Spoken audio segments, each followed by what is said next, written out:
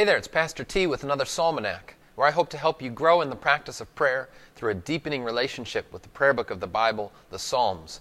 And we're continuing our series on the Songs of Ascent, Psalms 120 through 134. This week, we're looking at, reading, reflecting upon, and praying back to the Lord, Psalm 126, with our Learn by Heart antiphon, verse 5. I invite you to follow along in your own Bible at home, or to listen as I read.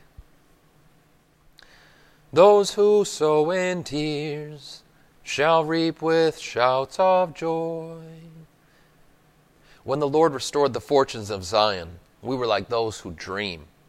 Then our mouth was filled with laughter, and our tongue with shouts of joy. Then they said among the nations, the Lord has done great things for them. The Lord has done great things for us. We are glad. Restore our fortunes, O Lord, like streams in the Negeb. Those who sow in tears shall reap with shouts of joy.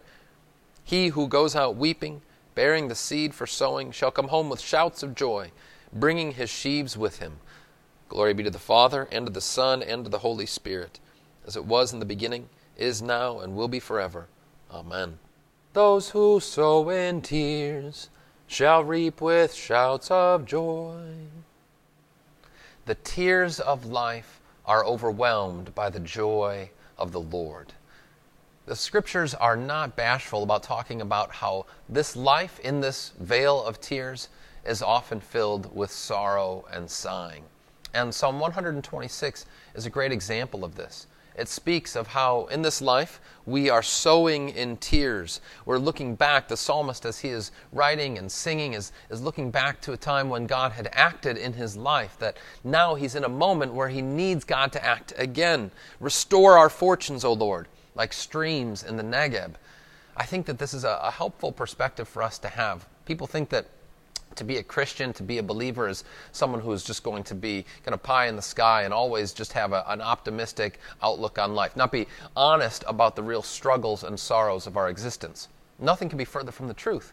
When we read the Scriptures, and especially when we meditate upon and pray over the Psalms, we see that it's perfectly honest about the fact that there's a lot of tears in this life. What's different is that in the midst of those tears, it recognizes that there is ever and always joy. Yes, weeping is for the night, but joy comes with the morning.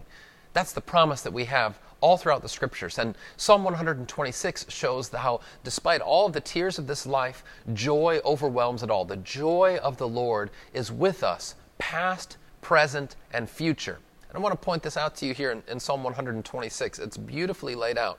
So first, you have this past tense sense of joy. When the Lord restored the fortunes of Zion, we were like those who dream. Then our mouth was filled with laughter and our tongue with shouts of joy. As we look back on what God has done for us, we can't help but be joyful at those memories of God's action on our behalf. But then also, right in the middle of the psalm, the Lord has done great things for us. We are glad. It's that present tense sense of joy. We are living in the midst of that joy right now, right alongside the tears that might accompany us as well. But then finally, there's that future joy. Those who sow in tears shall reap with shouts of joy. He who goes out weeping, bearing the seed for sowing, shall come home with shouts of joy. In this lifetime, many times, the tears continue to come. We live in the midst of sorrow and sighing. But through all of it and overwhelming it is the joy of the Lord. It's not an either or, it's a both and in this time. Until finally on the last day when our Lord Jesus comes again, the joy will have the last word.